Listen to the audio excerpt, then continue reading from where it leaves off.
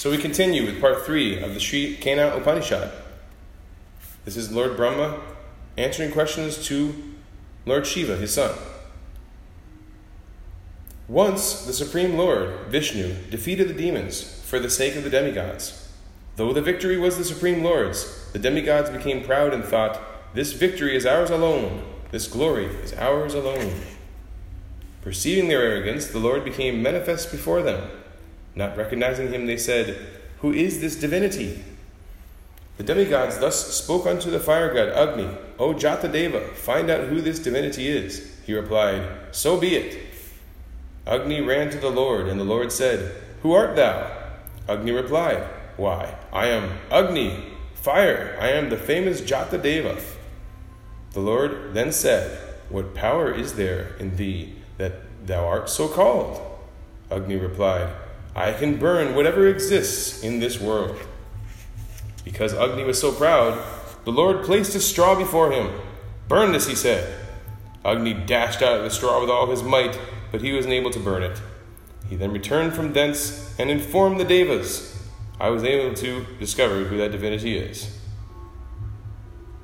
Devas means demigods. I was unable to discover who that divinity is. They then spoke to the wind god, Vayu, saying, "O Vayu, you find out who this divinity is." Vayu replied, "Very well." Vayu ran towards the Lord, and the Lord said, "Who art thou?" Vayu replied, "Why, I am Vayu, wind. I am the famous Matarishwa." The Lord said then, "What power is there in thee that thou art so known?" Vayu replied, "I can pick up and blow around anything that exists in the world." Knowing Vayu to be conceited, the Lord placed a straw before him. "Pick this up and blow it around," he said. Vayu dashed at the straw with all his might, but he was unable to lift it. He too returned to the Devas and informed them, "I was unable to discover who that divinity is." Thereafter the Devas spoke to Indra, saying, "O Madhavan, you find out who this divinity is." Indra replied, "Very well." He ran towards the Lord, but the Lord vanished from that place. In that spot where the Lord had been, he came across a woman.